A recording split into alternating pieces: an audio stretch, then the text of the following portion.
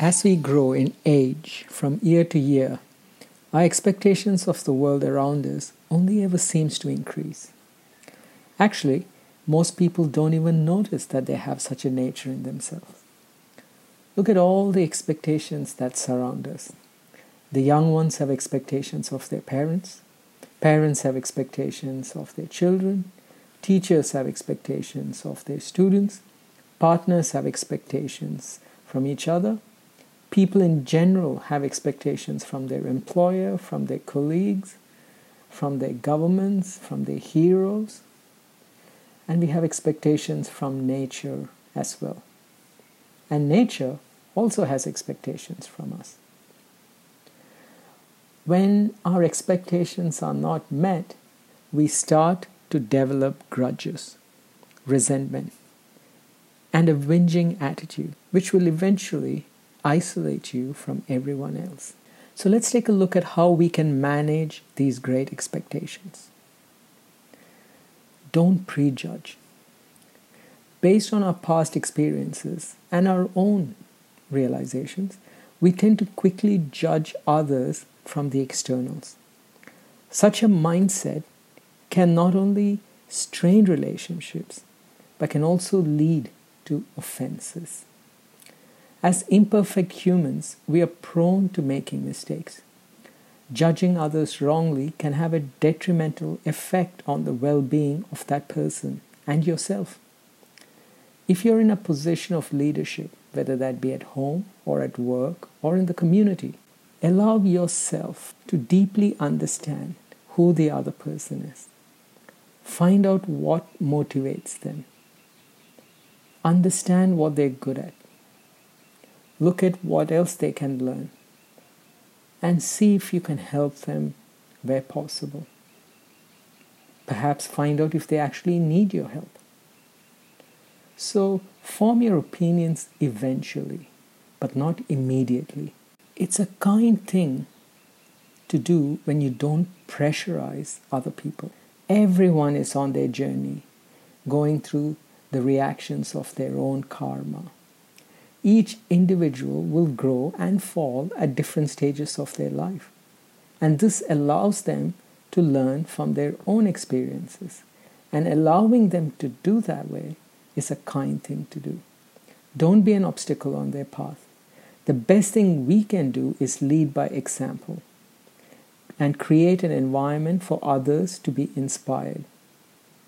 And always being ready to help those who may be looking for guidance. Enjoy the present. While you're busy wanting people to do things for you and the way you want it, you're missing out on your own growth. Enjoy the time you have now. Take time to understand your own issues and work on them. If you feel you're always right, then you have a problem. Take help from your close friends. Find a mentor. Working on your life journey is a great way to remove the habit of expecting too much from others because you're busy charting out a new path filled with possibilities and adventure. Manage expectations of yourself. Don't be too hard on yourself. Many people have lofty goals for themselves, and when they're unable to hit them, they feel useless. Remember, there are no unrealistic goals, but only unrealistic time frames. If you want to be a millionaire by the end of the year, or lose weight in 5 weeks, you could be preparing yourself for disappointment. Patience is a virtue. To be successful in anything you do, you need to understand the following. You need to be committed. You need to take guidance. You need to be patient. You need to understand that we only get what we deserve. This is the law of karma. Anticipate problems. By now, we know problems exist. They seem to pop out of nowhere and at a time least expected. Hence, we should be good in dealing with problems, right? But most of the times, the answer is no. That's okay. and you will learn in time how to solve some of the problems you will face. But another good habit to develop is to anticipate problems. Most of the times we are focused on the positive results of our actions, but seldom do we consider the negative implications. Looking for the bitter fruit to our actions can be depressing, but intelligent problem solvers always look out for any future problems so that they can be better prepared. Understand the strengths and weaknesses of others. Like you, everyone has issues, and everyone has opportunities. If you see people struggling, help them get through it and don't tell them to get over it. People grow at different stages of life and when the time is right.